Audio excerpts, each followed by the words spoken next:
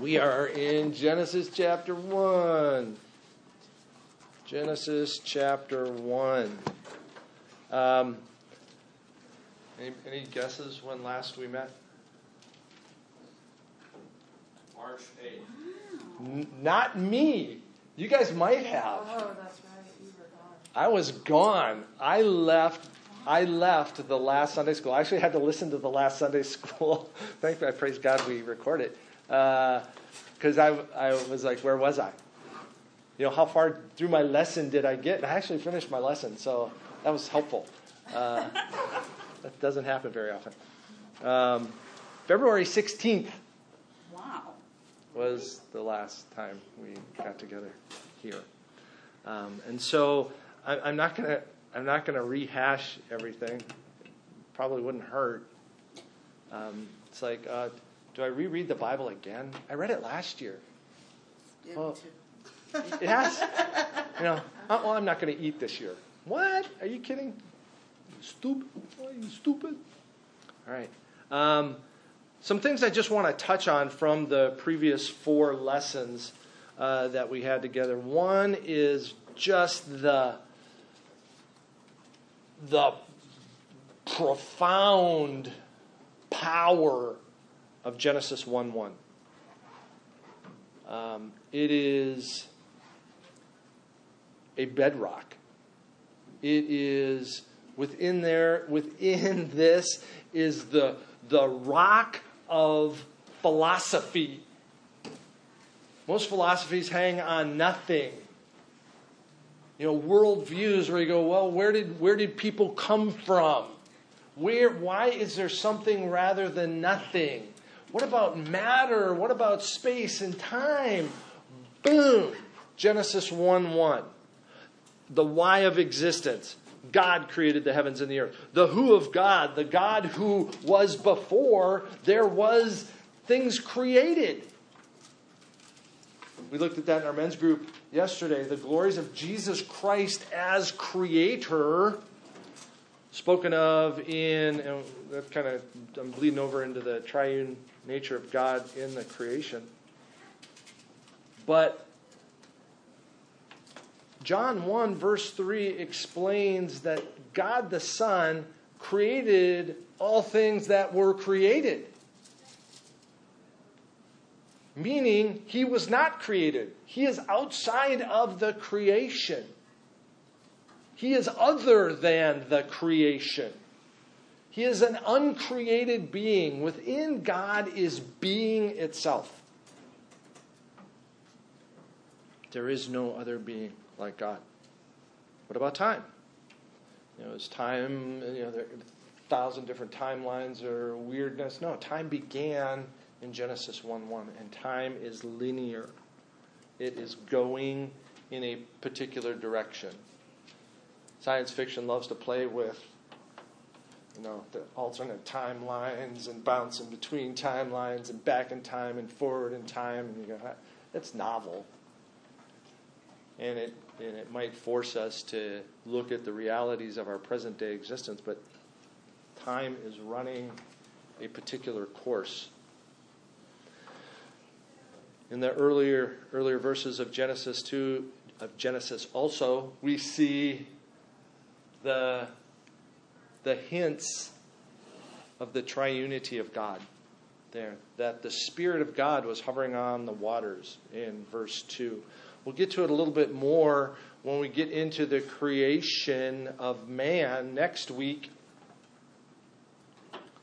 But we also see it, as I already alluded to, played out in the New Testament in John chapter 1, in Hebrews chapter 1, verses 2 and 3 that we looked at yesterday in our men's group, and Colossians chapter 1, verses 16 and 17, with regard to the supremacy of Christ and his place within creation.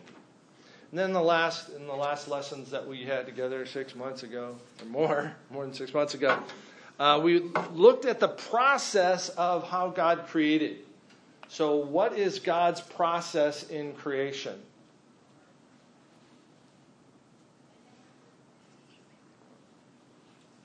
Word, yeah. Yeah, he speaks. He speaks.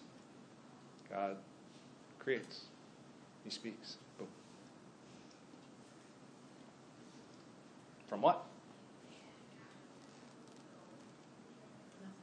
From nothing. Yeah, there was nothing. There was nothing. And then there was something. Why is there something? Because God spoke. God spoke. The word of his power, Hebrews, back to Hebrews again, since we're there.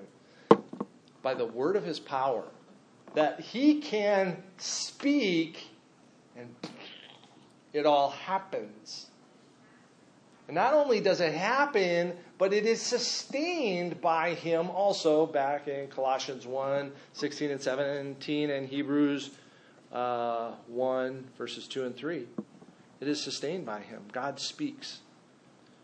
We read about light and darkness. The first day. We see a delineation of days. What does it mean that there was evening and there was morning the first day? Does it mean that there was evening and there was morning the second day? Rotation. Consistency. Okay? There's a distinct regularity here. So evening there was morning the first day. Evening and morning the second day.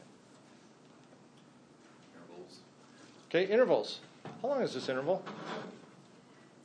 24 hours. Okay? Prior to like 1800, anybody who read this would go, it was a day. It was a day. It was a day. It was a day. One day. One day. There's evening, there's morning, the first day. I mentioned this, and it's just worth playing again. When the word yom, day, Hebrew word for day, is attached to a number, it is a 24-hour day. The word yom can also mean an era, the day of Adam. Doesn't mean there's an Adam day. It wasn't his birthday day. But the day of Adam is the time of Adam. No, it's an era. So it can be an era. But whenever there is a number attached to it, in Scripture, it is a day. 24-hour day. One day. You mean the number here is the morning and evening? That's the number? No, the first day. The first. That's what it says. There was evening, there was morning, the first day. Verse 5. There was evening, there was morning, the second day. Verse 8. So whenever there's a number attached to it, elsewhere in Scripture, it is always a 24-hour day. So, and that is the plain reading. Last time when we spoke, we discussed some of the difficulties, some of the challenges out there, and I tried to dispel some of those. We can talk about those later, but what I'd like to do is move on here and really not arm wrestle about, oh, was it an eon? Was every day an eon? And that kind of thing. I really want to just anchor on what God's Word says here. Let God's Word have its day. Is it Spurgeon? God's Word is like a lion. Just let the lion out of its cage and it'll do its thing. You know, let the lion go. Lion will take care of itself. So we're going to press on here in the days, and we're actually, my intent is to bounce through the days of creation in really an overview kind of fashion. So, Joseph over there, I would like you, if you are willing, please, sir, to read verses 6 through 8. God said, "Let there be a vault between the waters to separate water from water." So God made the vault and separated the water under the vault from the water above it. And it was so. God called the vault the sky, and there was evening and there was morning the second day. Joseph's word Vault. is vault. Any other words? Expanse.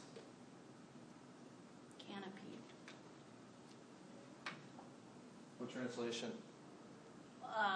ESV footnote. Okay. Is that okay? Okay. I mean, how the translators translated Yeah, it. expanse.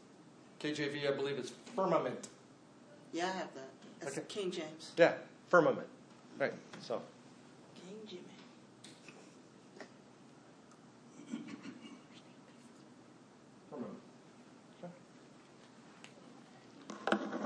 So God created again. How did God create? How did God do what he did? Okay? He's still speaking. He is speaking things, and things are happening.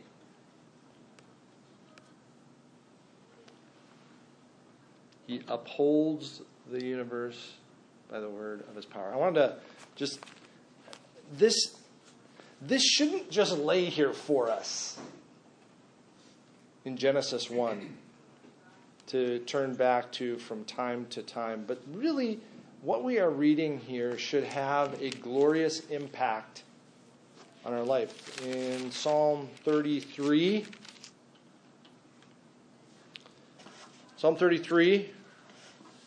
a psalm of soaring praise, verse 6 says, "By the word of the Lord the heavens were made."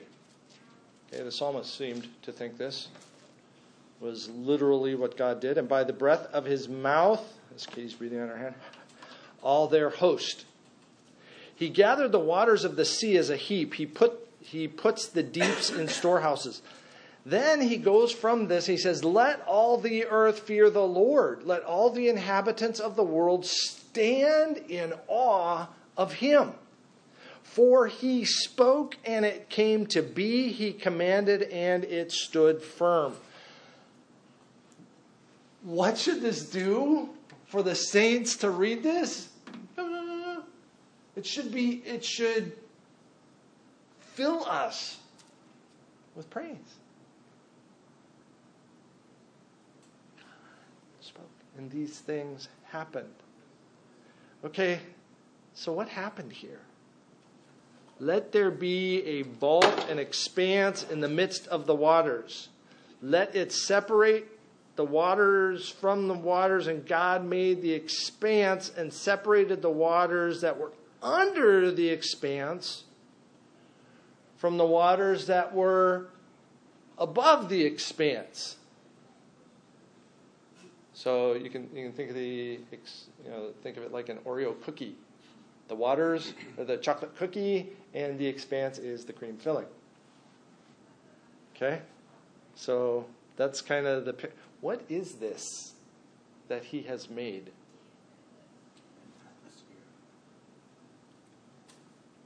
Great word. Okay? So this vault, this expanse, this firmament is our atmosphere.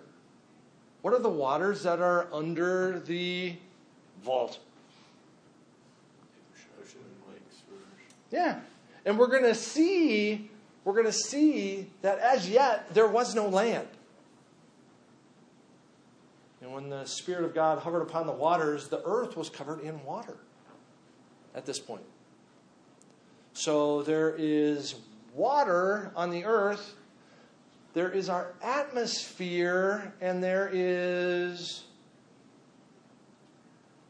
Space. water above the atmosphere.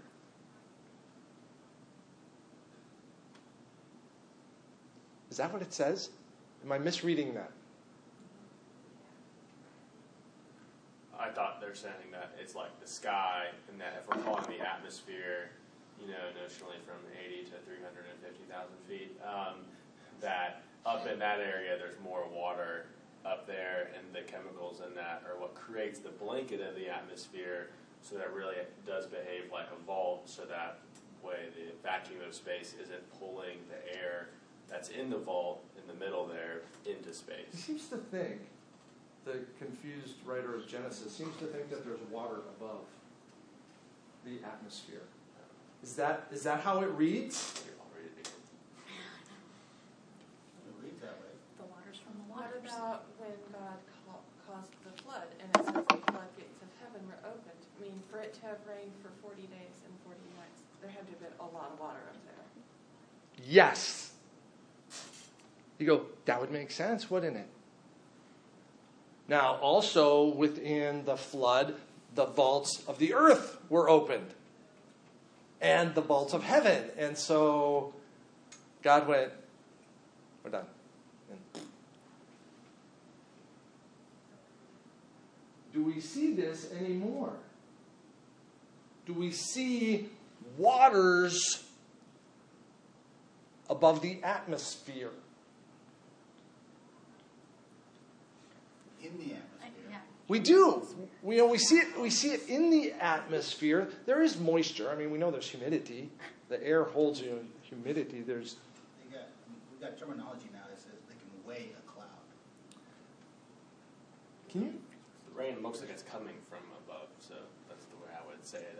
To It his is. understanding, to Moses' understanding, it's like it's coming out. But see, we're saying Moses is stupid. He really doesn't get. I would say he's writing in a way that people can understand it. Well, but he was writing inspired by God, so this is how God chose to reveal it to us. Absolutely. So we should dismiss what it says then because it was written to stupider people, right? No, absolutely not. It's either true or it's not. It either was this way or it was not. God does speak in anthropomorphisms that we might understand. That God's eye looks across the land. Well, God is spirit. There is no flesh. He has no eyeballs. The right arm of God works salvation. Does God have a right arm?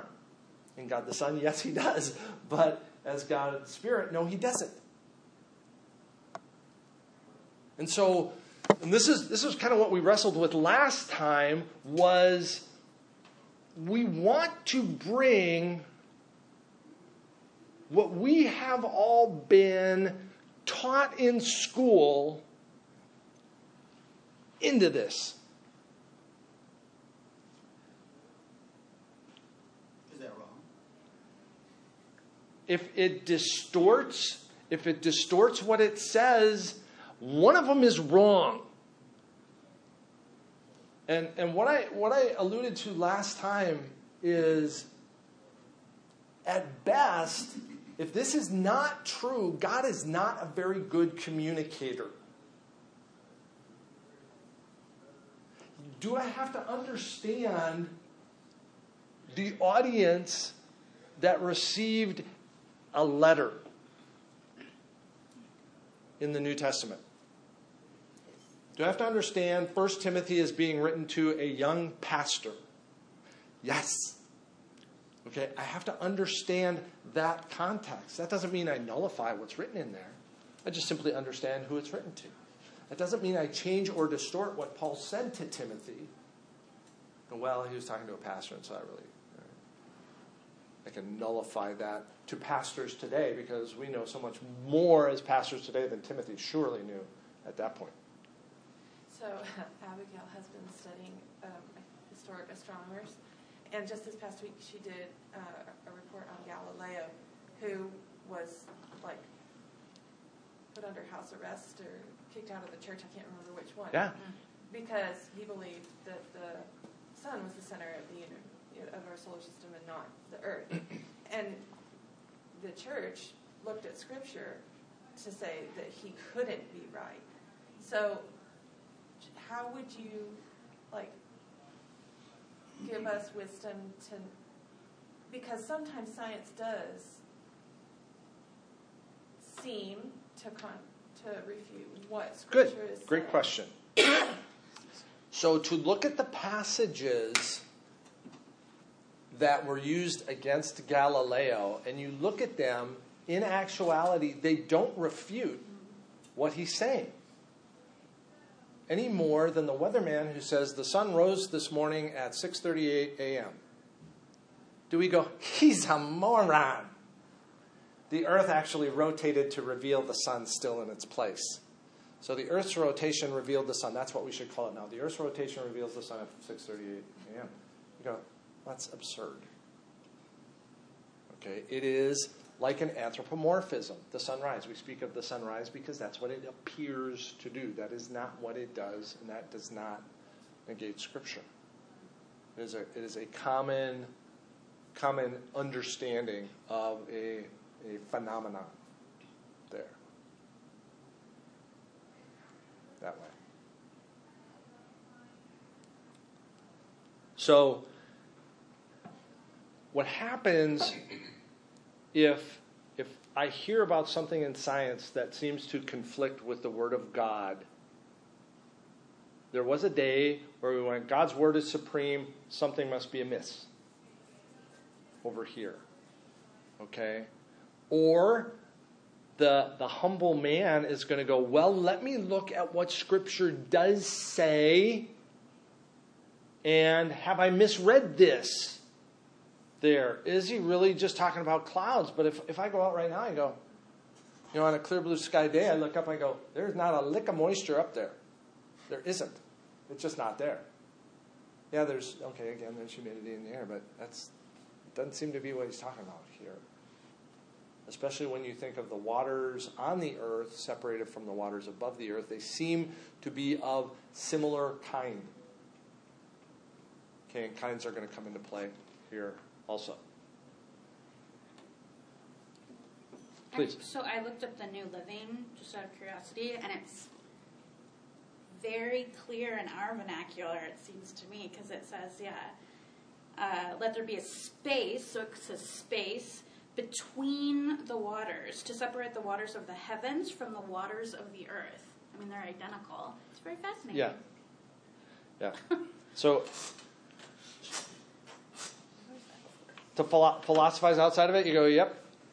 Based on what God's Word says and ultimately what comes to play, I can be very comfortable in going, that's what happened. Right there. Especially in light of what's going to happen in 6 chapters.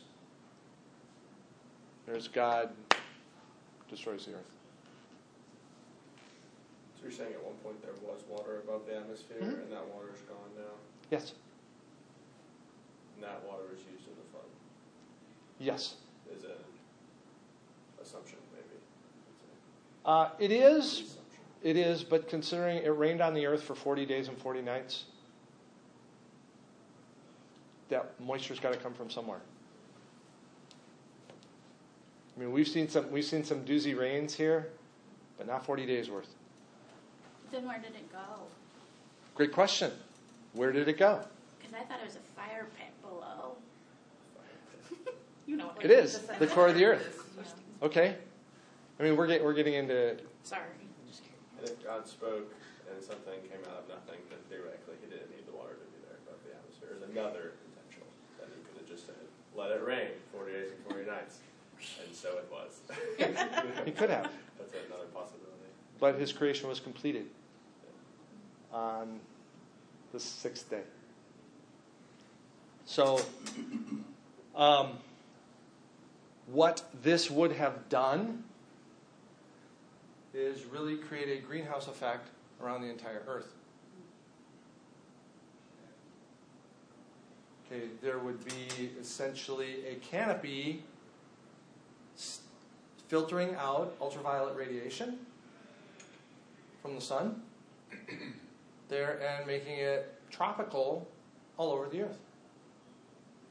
And so you would expect maybe that you would find tropical fauna and stuff buried in the ice of the Arctic and the Antarctic. Oh wait, we do. Golly, ferns? Yep. Sure enough. Where did all of the biomass buried under the ice in Antarctica come from?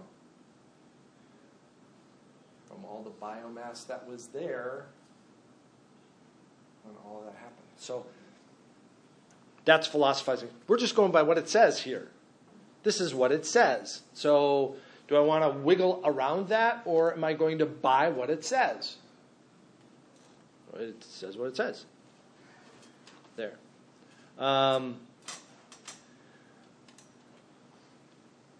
What are those implications? They could be many.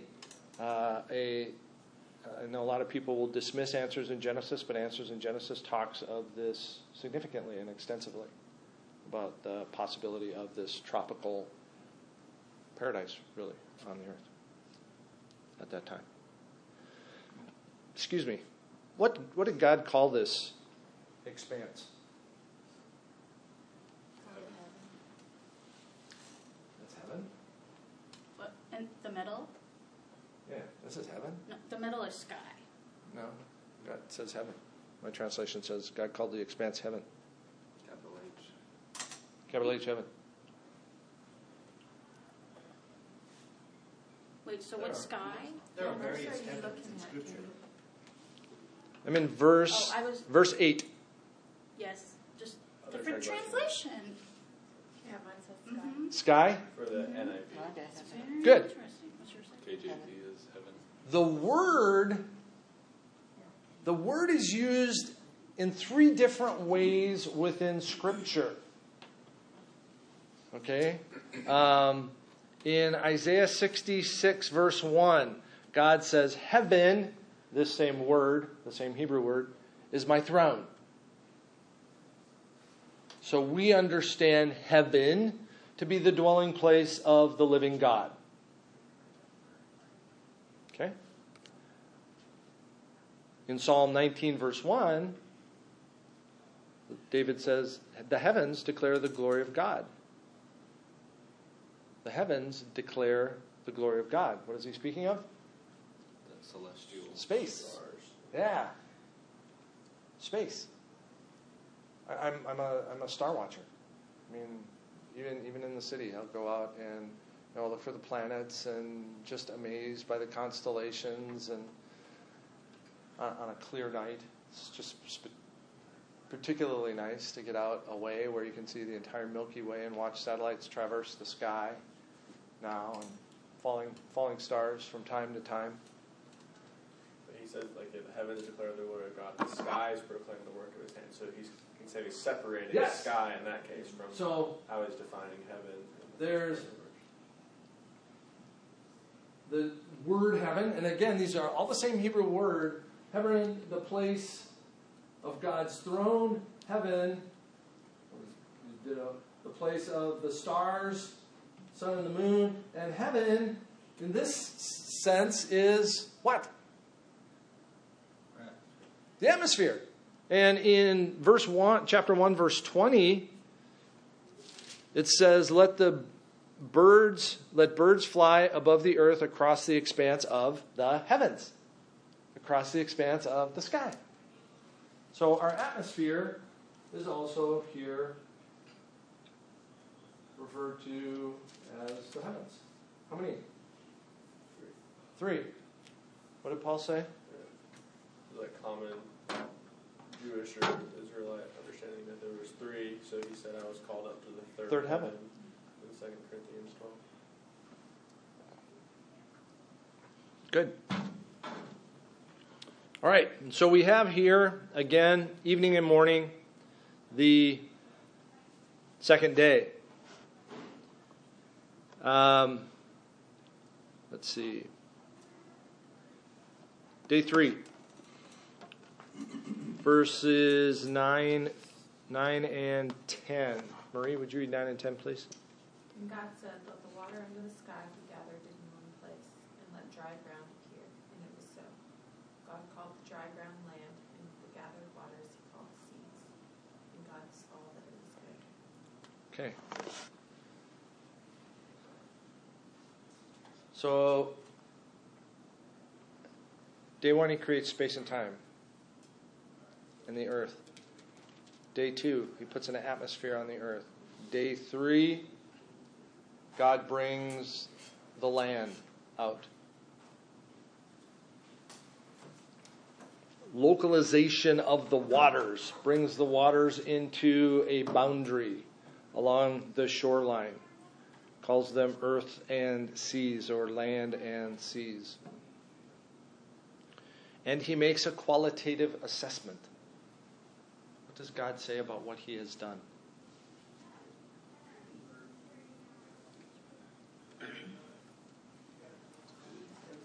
Okay? It is good.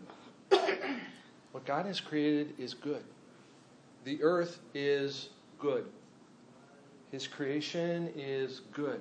All that God does is good. God cannot do anything but good. And again, our hearts should soar. But day 3 is not completed. Jared, would you read 11 through 13, please? Then God said, "Let the earth sprout vegetation, plants yielding seed, and fruit trees on the earth bearing fruit after their kind, with seed in them," and it was so. The earth brought forth vegetation, plants yielding seed after their kind, and trees bearing fruit with seed in them after their kind, and God saw that it was good. There was evening, and there was morning, a third day. Good. So, what does God create here? Land and plants. Land and plants. What is peculiar about the plants? They reproduce. Okay? They have the ability to have their own seeds. Okay. Fruit-bearing plants, seed-bearing plants. He doesn't get into the differentiation between nuts and legumes, which I'm so thankful.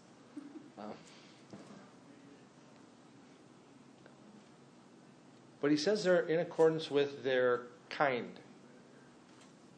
If I have an acorn in my hand, what will that become?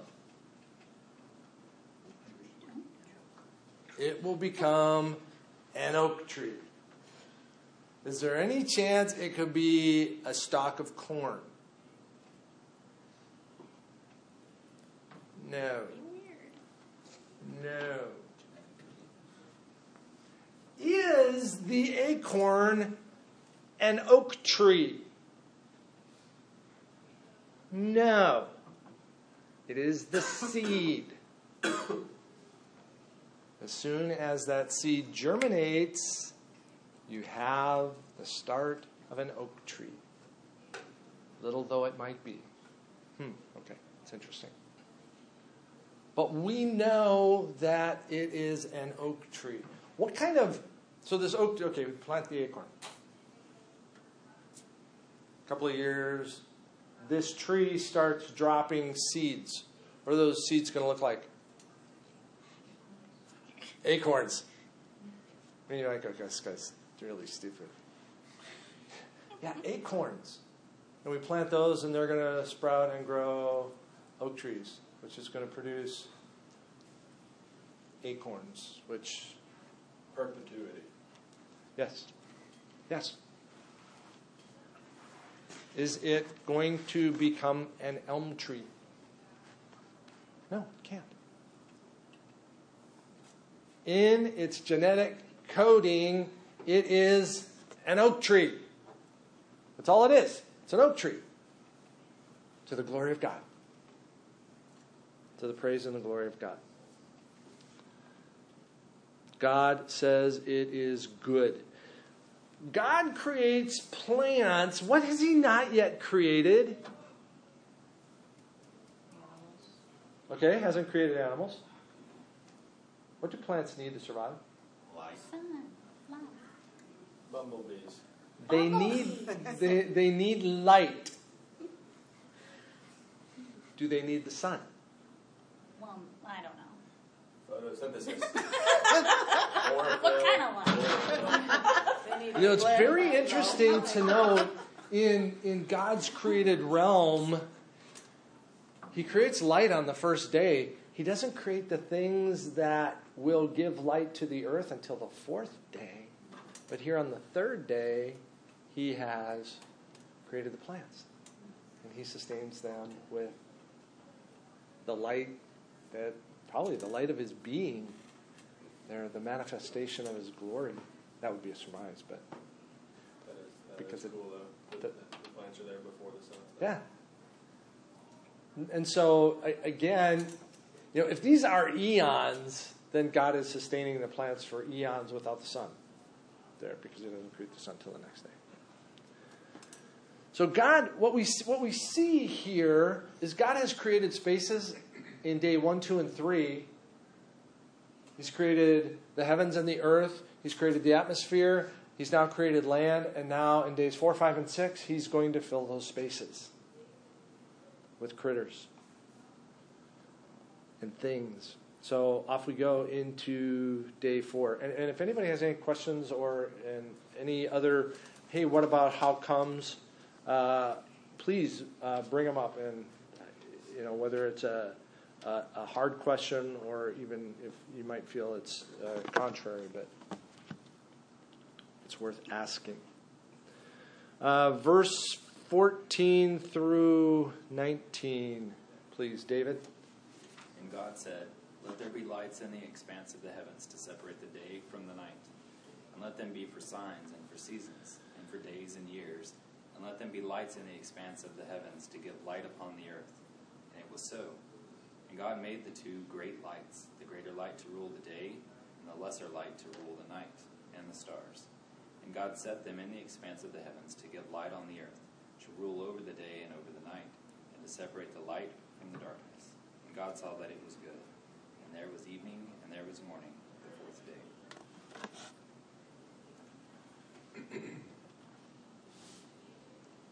How big is the universe?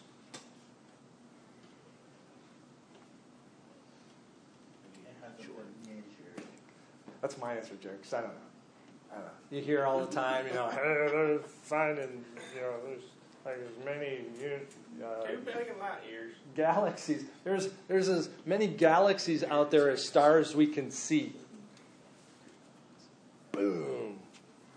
And the only stars we can see are in our own galaxy with the naked eye. Edwin Hubble was actually the guy who started finding all these other galaxies out there. So it's really big. There are planets orbiting stars that we'll never know about. Why are they there? It's good for God. God's good pleasure. God's pleasure. God's good pleasure. Why does the flower bloom on the side of Mount Everest that nobody ever climbs? That flower blooms and dies and nobody ever sees it. God's glory. God's pleasure. Heavens declare the handiwork of God, and He is glorified in what we see, and He's glorified in what we don't see. And what we don't see. Why does Genesis tell us that God put these things in the heavens? What are some of the reasons that Moses gives us? Give light on the earth. Okay, to light the earth. When? Day and night. Day and night. Go to measure time in verse 14. Okay, to delineate time. For years and years and years and years and years. What times were delineated by the heavens? Instead of a watch. The seasons. Day and night, evening and dark. Day and night. The years. The moon, the phases of the moon, lunar calendar. The phases of the moon is why we have months.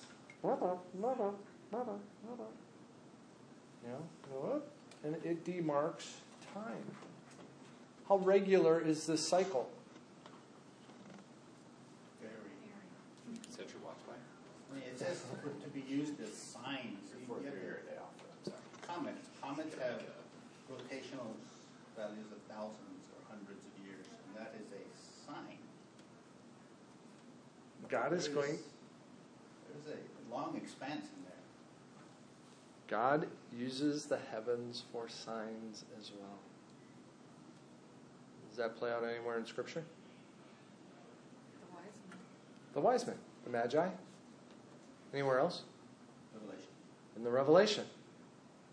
We see also very significant signs in the heavens that are going to precede the coming of the Lord. How did they get there? How did all these things get there? God spoke. Boom. They're there.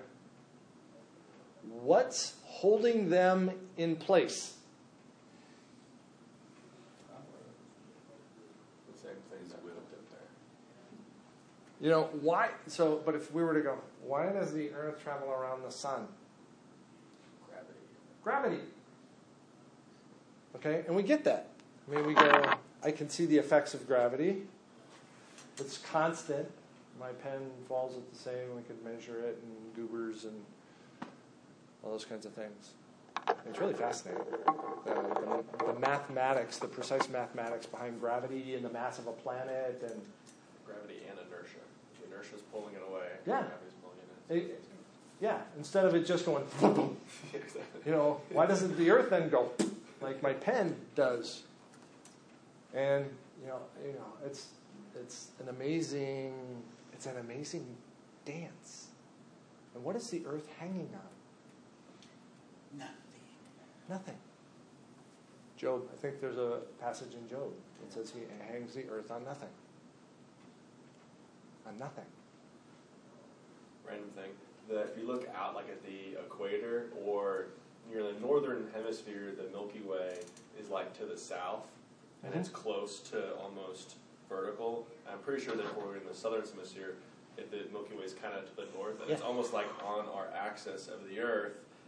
If you took the axis of the Earth and moved it like that, that would be perpendicular to the plane of the galaxy. Yeah. And you're like, whoa, that's really precise. Like how the whole thing is. So the solar system is within plane to the galaxy. Geeky guy who looks at the planets. If you go out and if there are multiple planets, you go there, and there's the moon. It's like they're all on a line out there. It's not like some of the planets are going this way and some of them are going this way. There's. That still holds true for one of them, isn't it? Isn't Neptune an out of orbit? I can't see that one. They're ellipses, but I think they're on the same plane or close to the same plane. So this is you go. This is glorious. What a God!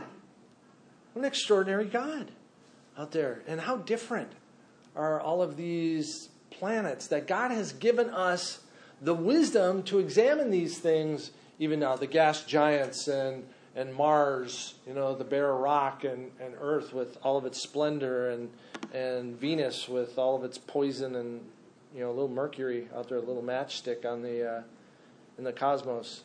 And God says all of these things are good. Fourth day. Fifth day. Let the waters swarm, verse 20. With swarms of living creatures, and let birds fly above the earth across the expanse of the heavens. So God created the great sea creatures and every living creature that moves, with which the waters swarm according to their kinds, and every winged bird according to its kind. And God saw it was good, and God blessed them, saying, be fruitful and multiply, and fill the waters in the seas, and let birds multiply on the earth. There was evening, there was morning, the fifth day. According to their kind.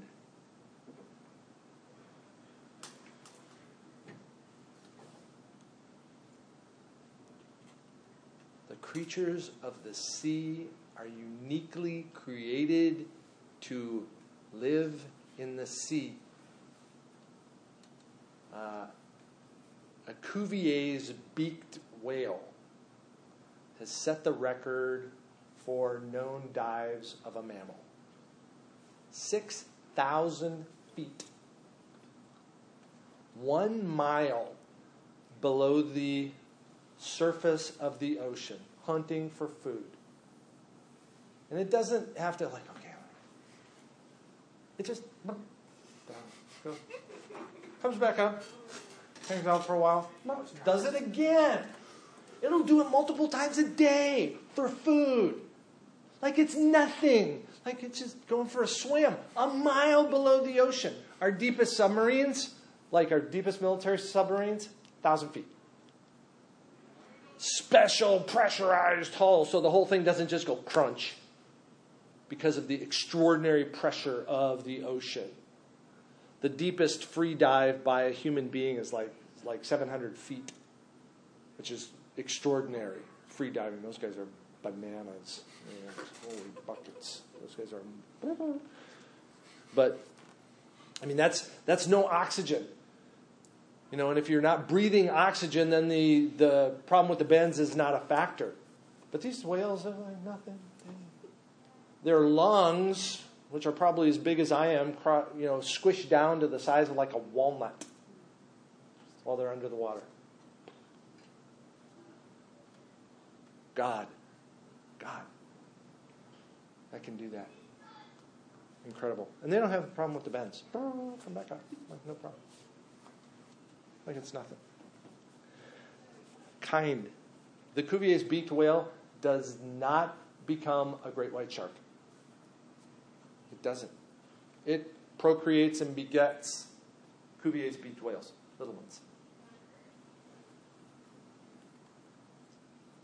According to their kind.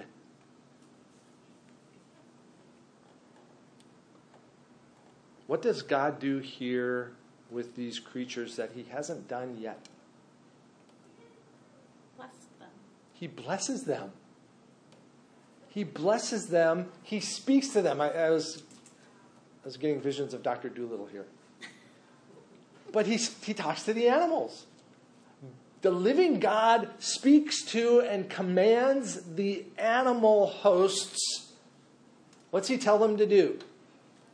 Have babies. Be careful about how many eggs that you lay. You should probably only have 1 or 2 eggs per fishy over there, because we don't want the oceans to teem too much. No, he says fill the oceans. Fill the oceans, fill the skies, fill the earth. Fill the oceans. Multiply. Multiply. Be fruitful and multiply. This is God's blessing. Interesting. Day 6. We're going to just touch on day 6, the first half of the land critters. God said, let the earth bring forth, verse 24, living creatures according to their kinds. Livestock and creeping things. Everyone loves the creeping things. And the beasts of the earth according to their kinds. And it was so. And God made the beasts of the earth according to their kinds, and the livestock according to their kinds, and everything that creeps on the ground according to its kind. And God saw that it was good. Again, all of creation, all of the 6 days of creation, God says is good. So we go, okay, that's interesting. Reading through that, just thinking about these things. Well, how come? What about? Yes, that's probably going to raise questions. But what should these passages do for us as believers today? Why would I go back and read this again? I read it once.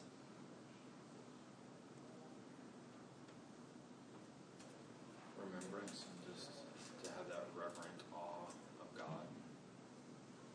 And out of all of his creation, he sought us out to redeem us. That's pretty special. The beginning of the world was ordered by God's design and hand, then it makes sense that today is ordered by God's design and hand for our lives. There's a group of dudes started something called the Discovery Institute. Bunch of guys with all kinds of letters behind their names. Eggheads. They're scientists, PhDs, huge philosophers, biologists, astronomers, all these guys. A couple of them wrote a book called The Privileged Planet. The whole point behind the book, The Privileged Planet, is the really weird, peculiar, unbelievable nature of the earth. That it is a planet on which there is life. Because of the gravitational constant of the universe, because of its place in relationship to the sun and with the other planets in our solar system, because of its place within the Milky Way galaxy, that we can see the things that we can see, because of the unique gravitational pull of the moon upon the oceans. And oh, by the way, that is almost exactly the same shape as the sun when it passes right in front of the other, based upon how far the moon is away from the earth, and how unlikely it is. And actually I heard something this week on secular radio, or maybe it was an article in Drudge, about how scientists are finding that there are just no other planets out there that can sustain life. You go, golly. You mean like God had intention and purpose? And He does. He does. And really, as believers, I shouldn't yawn. The creation should make my heart soar. I mean, I know Joseph's climbed a lot of mountains. Man, it's just got to make your heart sing. There are no mountains around here, but they're still beautiful things. There are things to see in God's beauty, in His amazing creation, and we're going to look at man next week. So I hope that God's Word will really inflame your heart to the glories of the God that we serve.